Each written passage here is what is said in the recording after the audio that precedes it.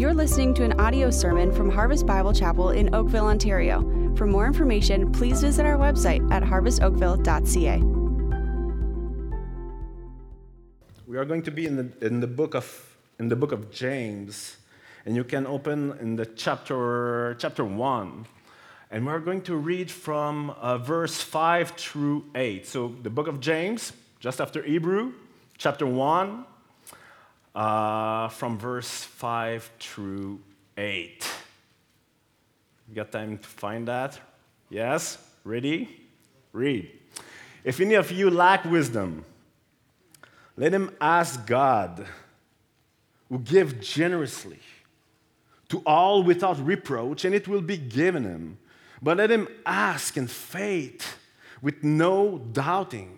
For the one who doubts is like a wave of the sea that is driven and tossed by the wind. For that person must not suppose that he will receive anything from the Lord. He is a double-minded man, unstable in all his ways. So we need prayer. I need prayer. We need to pray right now. Will you join me in prayer? Right.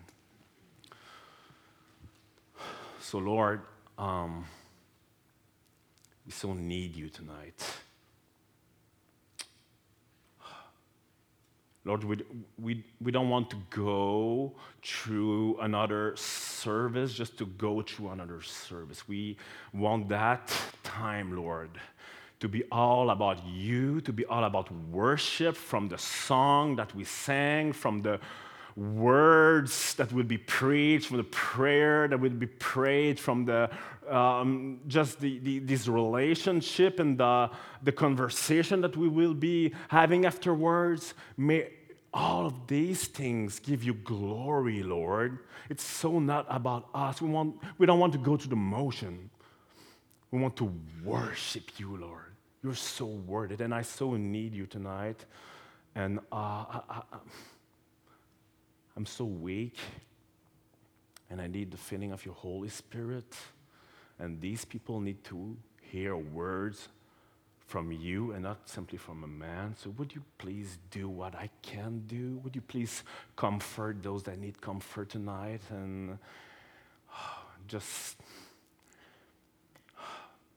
bring hearts to life and revive the passion that's been fading in many lives, maybe also tonight. Would you do all of that to the glory of Jesus Christ? We pray. Amen. Amen. Yes, so the title of my message tonight is simply asking for wisdom when life is hard. Asking for wisdom when life is hard. So one of the major themes in the book of James is the call to persevere in trials. The call to persevere in trials. And James reminds us right at the beginning of his letter that trials are means by which God will produce steadfastness in our life. And steadfastness can make us perfect and complete, according to verse 4. So, in other words, trials can be a means to produce a holy character in us. So look here, okay? If you're a child of God, then the Bible promises that God really do have a wonderful plan for your life. And I know that some people are getting uneasy right now, like, oh, what is this guy from Quebec going to preach to us tonight? Because I feel you, because most of the conference that I've been to some years ago were, I think like all of the themes of all of those conferences was about God has a wonderful plan for your life. It was always that, but the problem is we never know what the plan was. It seems that no preacher were able to told us. Maybe they were not sure themselves. But you know what? The fact remains. If you are a child of God, then God really do have a wonderful plan for your life, and that wonderful plan is to conform us to the image of His Son, Jesus Christ. So Christ's likeness is the ultimate goal in our life. So in verse 2, 3, and 4, James is calling us to consider trials in our life as a subject of joy. Really? As a subject of joy? Because God will use them in order to make us look more and more like Jesus Christ. But then James continues his letter by introducing the subject of wisdom. So what is going on here? Because it can get a little confusing at that point. And our question might be, why is James writing about wisdom at this point? I mean, why follow the first 4 verses of his letter with the theme of wisdom? So listen, it's very important, okay? It's very important to realize that James is not switching subject here. Not at all. James knows all too well that verse 2, 3, and 4, they just can't be a reality in your life unless you have divine wisdom. And honestly, I long so much to look at trials in my life. I mean, illness, betrayal, financial problem, or I don't know, maybe just that flat tire, and truly be able to say, wow, that's a good day. That's a good day today because God just sent me another reason to rejoice. Christ-likeness is coming. For sure, Christ-likeness is coming. So what can destroy your joy? When you truly think like that, when it's truly your mindset, what can destroy your joy? And honestly, to be honest, sometimes we read those things in the Bible, and it just seems so like out there. It just seems so out of reach, like for the spiritual elite. But the thing is this. James tells us that this unshakable joy is possible. It's possible for those who receive wisdom from God. So track with me. Track with me, because if wisdom is the way to joy, if wisdom is the way to godliness in trials, then I'm craving. I'm craving for this wisdom so much, and I'm sure you do too. I'm sure you do too. So our first header is simply this: desire wisdom. Desire wisdom. So let's look at verse 5 together. If any of you lack wisdom, let him ask God, who gives generously to all without reproach, and it will be given him. So James finished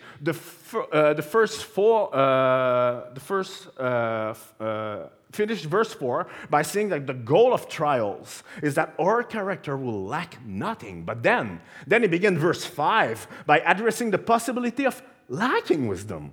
Why? Well, because if we lack wisdom, we will be lacking in everything else. And so, if James considered that wisdom is so important, then we better know what wisdom is, right? We better know what wisdom is. And I love what Nancy DeMoss says about wisdom. She says that wisdom is really learning to see all of life from God's point of view. It's learning to see all of life from God's point of view. So we need to ask him for wisdom. Why? Well, because we don't see what he sees. And we don't know what he knows. But wisdom is to have God perspective and understanding, which then lead us to a godly response in every situation we're facing. And that's why wisdom is so desirable. That's why it's so desirable, because the truth is we all lack wisdom, all of us. We all lack wisdom and understanding, and we don't have specific answers to all of our problems. I mean, what's the right way to discipline my kids when nothing seems to work? I know you're wondering that, many of you. Well, we need wisdom. And how to respond in love when your faith is being ridiculed by someone that is close to you, someone that you love. Well, you need wisdom. And how can we plant a church in Quebec? Honestly, we have no clue. Yes, we've been trained, but we need wisdom. And Obviously, God did something amazing here at Harvest Oakville. That's unbelievable what he did in a little more than 10 years. But you know what? What is he expecting from this church in the future? What is he expecting from this church in the future? You need wisdom for that too. So listen to the words of Sam Alberry. He says this: one of the features of trials is that they so often become all-consuming. It can be hard to think about anything else. We can become utterly absorbed by what we are going through. And it can seem impossible to look beyond the immediacy of the pain in order to see anything else. And honestly, I can recognize myself in those words. I can recognize myself in these words. And I'm sure I know some people today, you must be going through tough times. Some of you are probably right now like just grieving the loss of someone that is so close to you, and it's just painful. And some are feeling the immense pain of betrayal, maybe from a close friend, or even worse, maybe from your own husband or wife. And some are just in deep distress because your child that you love so much has walked away from the Lord. And this pain can be so absorbing. It can be so absorbing that you can hardly think about anything else or even imagine how you would going through another day. This is what happens. So I'm deeply aware that we are not talking about some just theoretical stuff tonight. No, we are not. Because either you are going through trials right now, or you will be going through trial at some point in the future. So we need wisdom. We all need wisdom, a divine worldview in order to prepare and protect our hearts against the wave of difficulty. And I read a story some years ago, and it stayed impressed in my mind. So I want to read it to you right now. In 1952, young Florence Chadwick stepped into the waters of the Pacific Ocean of Catalina Island, determined to swim to the shore of mainland California.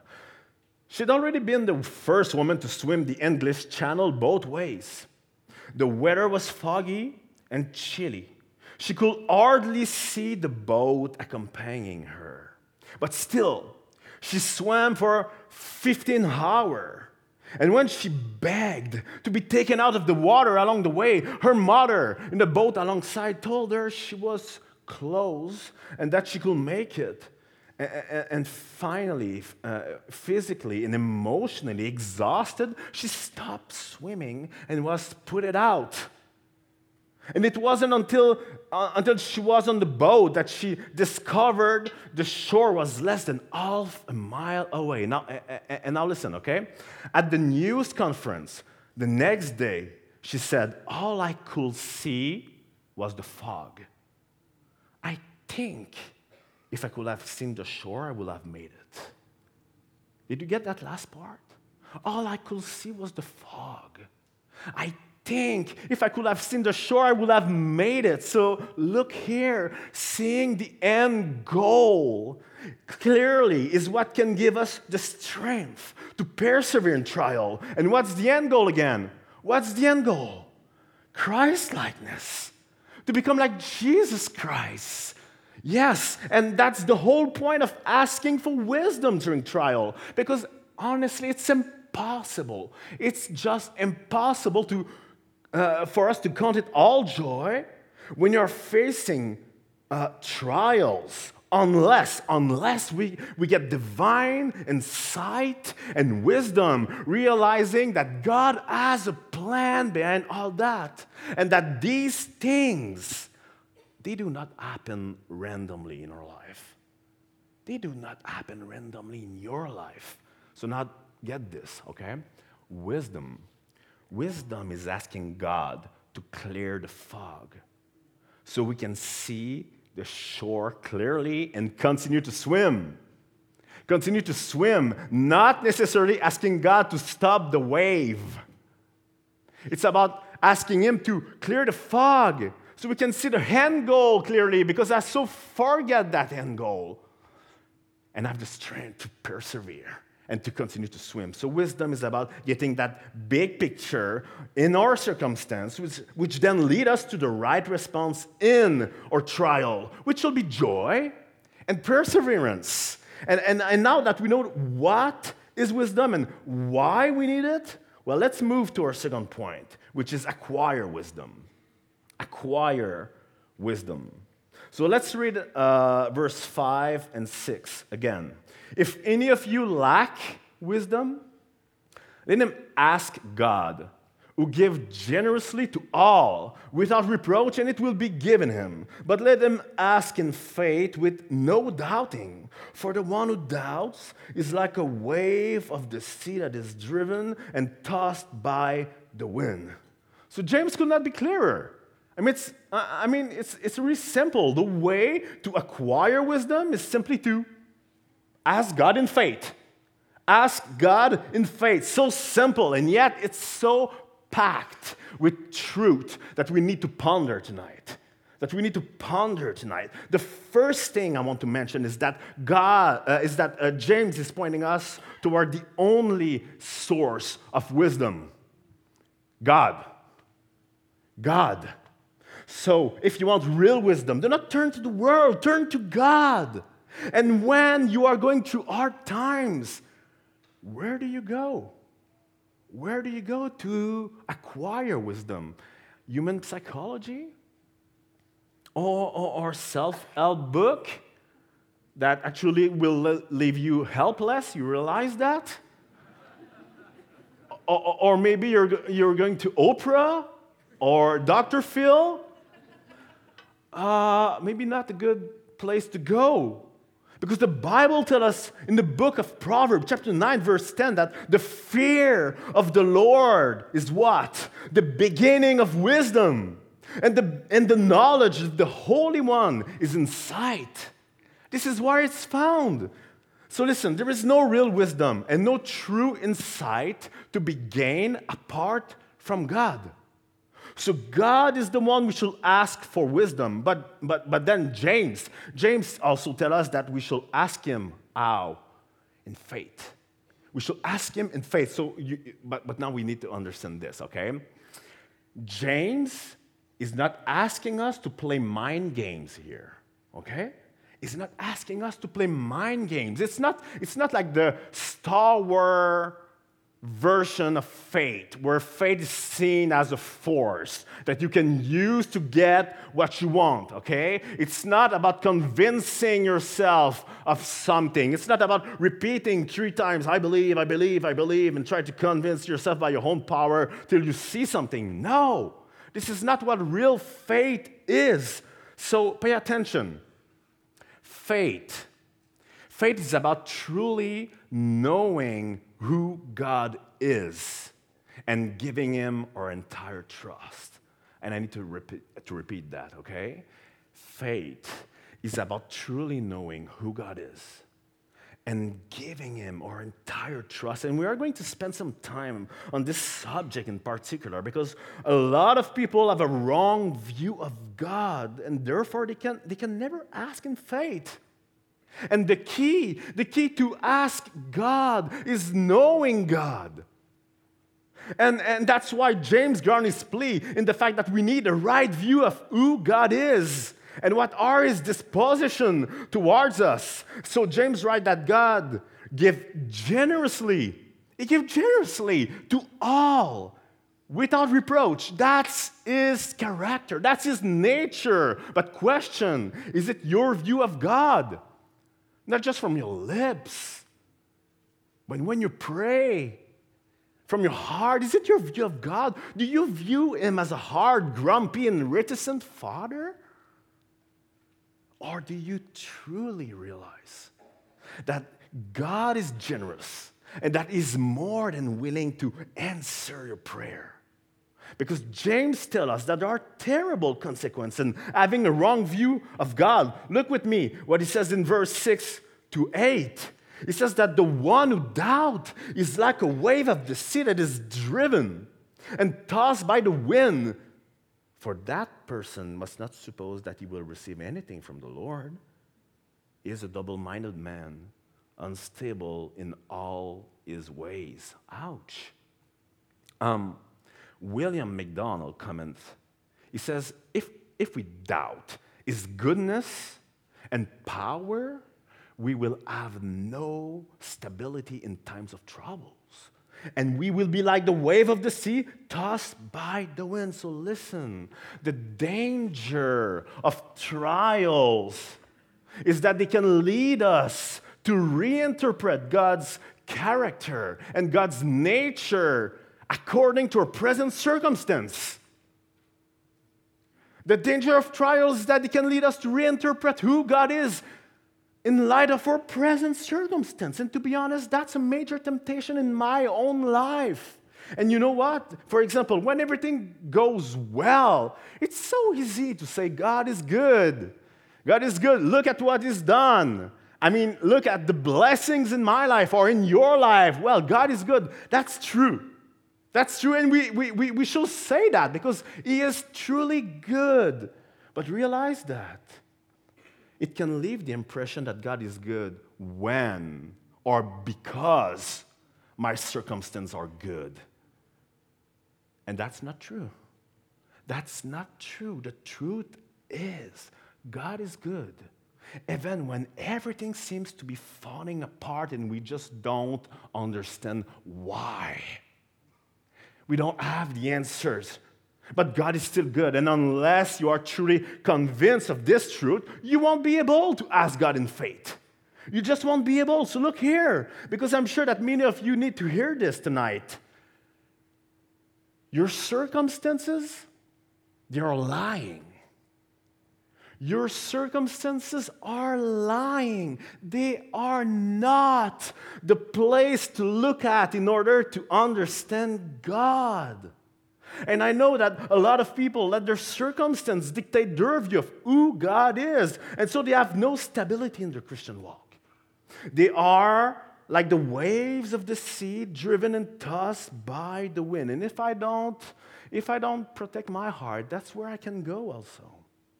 And sadly, a lot of that can be attributed to some bad teaching that some people have received, where they've been taught that, hey, if you apply certain spiritual law, or if you just get that spiritual secret, that's a new secret. No one has ever saw that before, not even the Apostle Paul. But now I've got a book on that secret. You know, if you have the name secret on the title of your book, it will sell well. It will sell well for sure. And then you will only experience health, wealth, and prosperity, red carpet Christianity. You know what? I want you to be on your guard. I want you to be on your guard because this teaching is extremely dangerous and it's a lie. It's a lie, and it's not just wrong teaching. That's dangerous teaching. It hurts a lot of people, and I've seen personally people have their faith in God wrecked because they felt that God was failing them in their trials. So that's dangerous. You know what? Read the Bible. We have many promises of hardship, difficulties, and even persecution in the Bible. It's there. It's there. But do you realize that the Bible contains no promises of an easy life for the Christian? It's not there. Just read the book. Just read the book. It's not there. So listen, the Bible never says that God proved His love towards us by sending us good circumstance. And yet, this is where we are always looking at. And some people are just confused because some people are like, okay, so if I can't look at my circumstances to know that God loves me, if it's not true good things happening in my life that I can truly know the character of God, then where am I supposed to look? How can I know that God really loves me? If it's not in my circumstance. Well, the Bible responds to that question. The Bible responds to that question. And the Bible says that God, what? Show His love. Okay, He prove his love for us, and that while we were still sinners, Christ died for us. Romans 5:8. You know what? The Son of God, the beloved Son of God, God put all his affection on his Son, but would you say that he had good circumstances? Well, not really.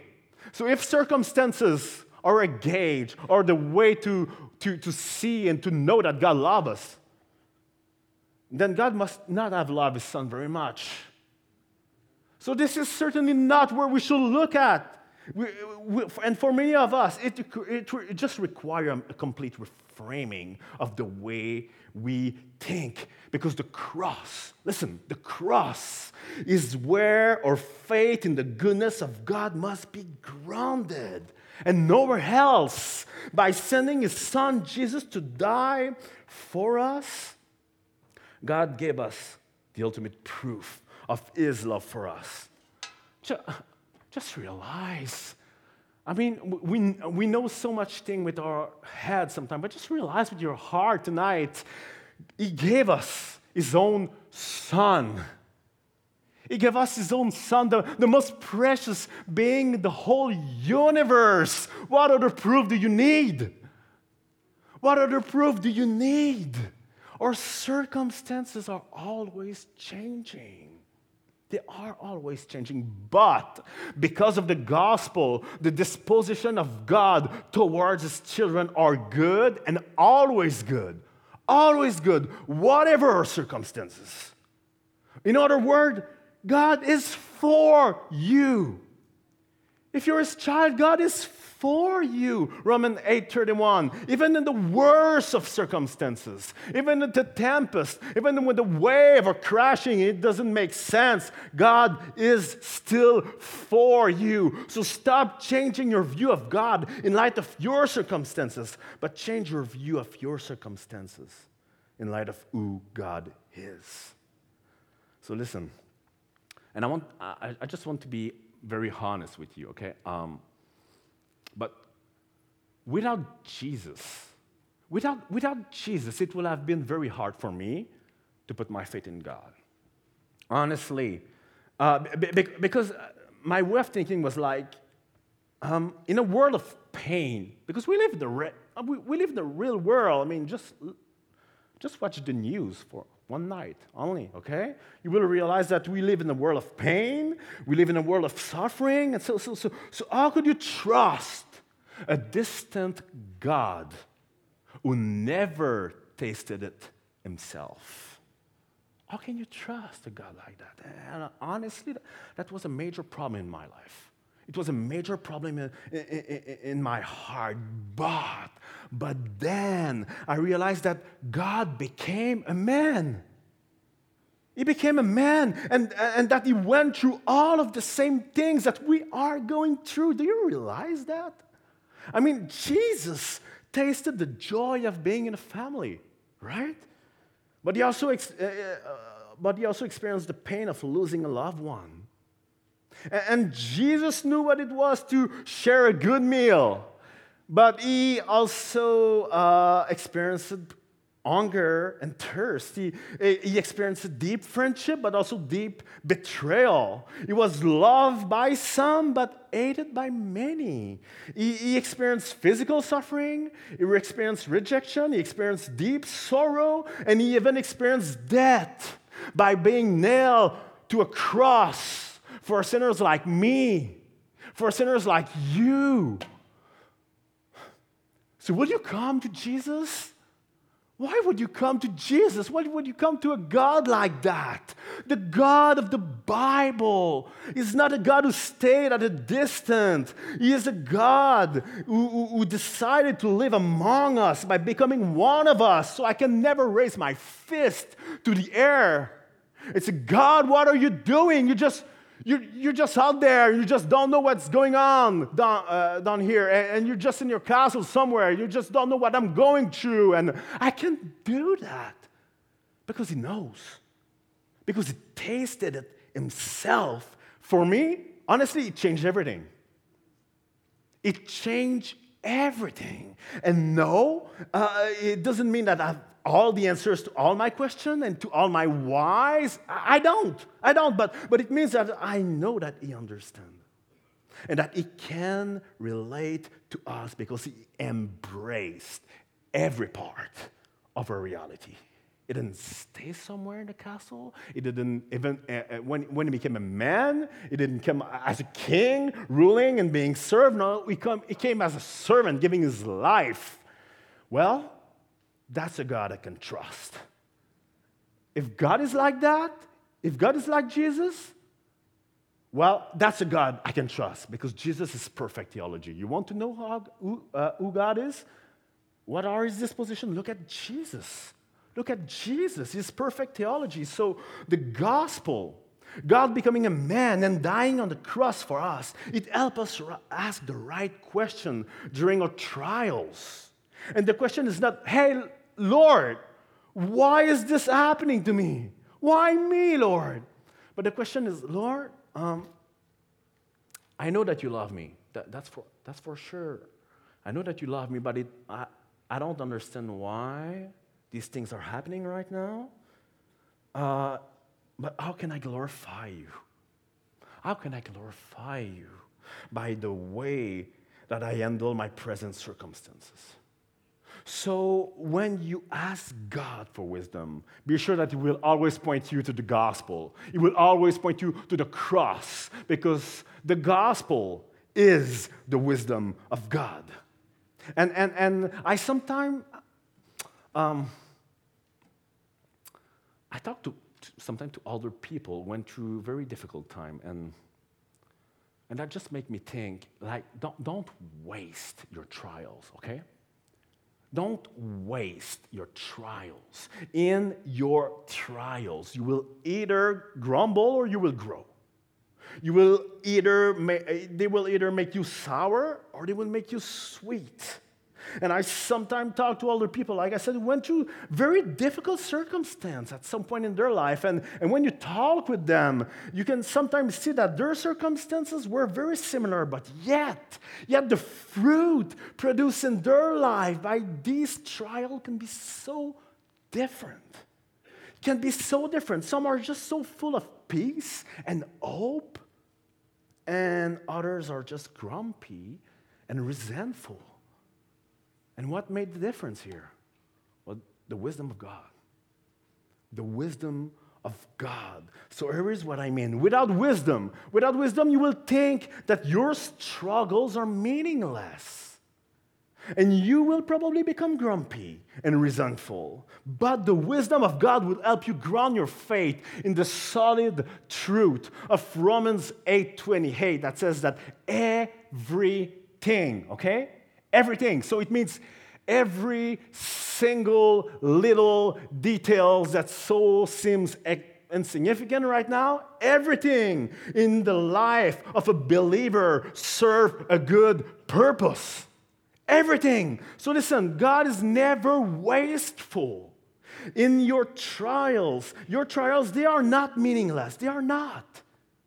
They are not. That's the wisdom that will turn trials into opportunity for growth and Christ-likeness. And even joy. Even joy. So now, to truly believe that God is good and that He is in control and that He has a purpose behind it all, that's what it means to ask God in faith. That's what it means to ask God in faith. But now I want you to look at verse 8. Because the one who doubts here is called a strange name. It's called a double-minded. A double-minded man.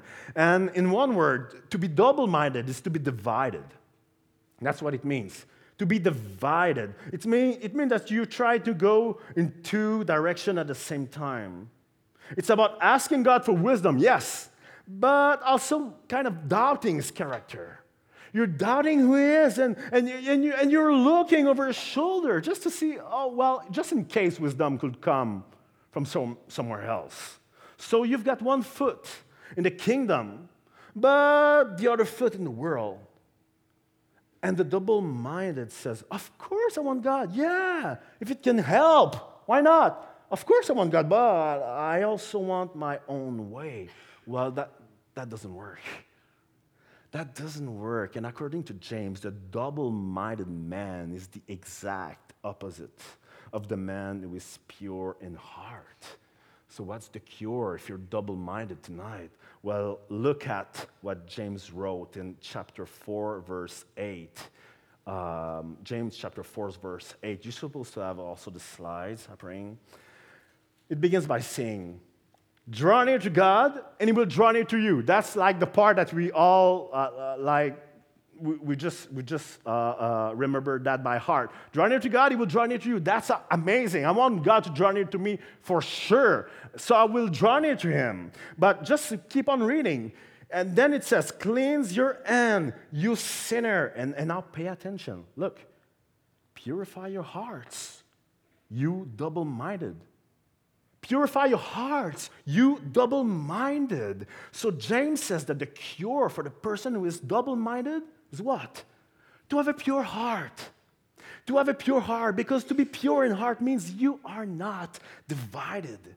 It means that you have set your mind on one thing, and one thing only. You want to glorify God. This is what your heart is longing after, whatever it may cost you. So the cry of the pure in heart is this: God, I want to please you. I want to please you. But is it your heart tonight? Is it your heart tonight? And that's very interesting. That's very interesting because according to Matthew chapter 5, verse 8, and that's the words of Jesus. He says that the pure in heart, so the single-minded, okay? The pure in heart will see God. That's amazing. And it's not just about, okay, so if you're pure in heart, then one day you will go to heaven and then you will see God. That's part of the promises for sure, and that's amazing. But it's also talking about the fact that God will manifest Himself to that person. And what will happen to that person who longs after God and after His glory? Well, he will gain insight and wisdom. How awesome is that? How awesome is that? The fear of the Lord is the beginning of wisdom, and the knowledge of the holy is insight.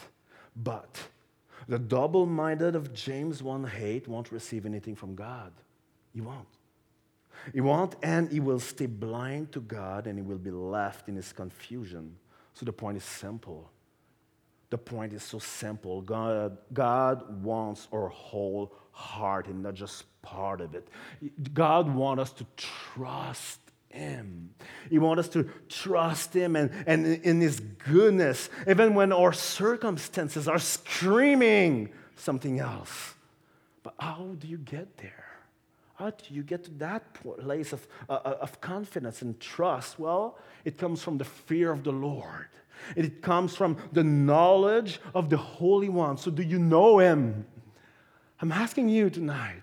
Do you know Him? Not just about Him, but do you know Him personally? Listen, if you're a believer, ask Him for wisdom. Ask God for wisdom. And even if you don't feel necessarily wiser, like right away after asking, okay? Even if you don't feel wiser, trust Him. He will guide you. That's His promises. That's His promises for your health, for your wavering kids, for your job, in your ministry, for your marriage. And God won't fail you, guys. He won't fail you. Those who put their trust in the Lord won't be put to shame. So God told us His plan for our life in the Bible, that we will become more and more like Christ. And yes, trials are a big part of that process. They are a big part of that process. We will not choose that process, but this is the process that God chose for us. And wisdom is about keeping that big picture in front of our eyes and asking God to help us respond well in our trials. So my question is, what are you going to do with this message? What are you going to do with this message? Because some are going through trials like right now, and your tears are real, okay? Your tears are real. Your sorrows are real, but yet, through all of this, you know that the Lord is good. Through all of this, you know that He is for you and that there is a purpose beyond what seems to be only chaos right now. You know that your circumstances are lying, and so you're just trusting in His goodness and in the fact that He is for you. So if it's your heart tonight, well, may your heart be comforted. May your heart be comforted. You are a beloved child of God, even into the deepest of pain, and He has not said His last word in your situation. But there are some here tonight, and if we are honest, okay, you're here. You've been going through the motion maybe for a while, okay? You're still going to church and you're here, but honestly, your hearts are bitter. Your hearts are bitter, but let me tell you once again, your circumstances are lying. I don't have all the answers to why you're going through such pain right now. Honestly, I don't know. I just don't know. But let me tell you what I know for sure. I know that the truth is God cares. He cares. He is not indifferent. He went through it Himself. He went through it Himself. So tonight, it is great time, okay, to let go of your anger. It's great time you let go of your anger. Just confess, maybe, just be real, okay? Confess your confusion to the Lord and repent. Repent of your bitterness. And even through your pain, ask God for wisdom tonight. Why? Because He is good. And He is powerful. And He cares. And He loves you. He truly loves you.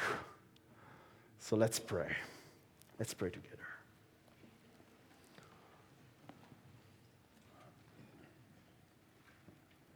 Lord, we don't know what to do, but our eyes are on you. And we need your wisdom so much, Lord. And I'm praying, right now I'm praying for your children that are going through seasons of trials, a valley of pain right now. Lord, bring comfort to their heart.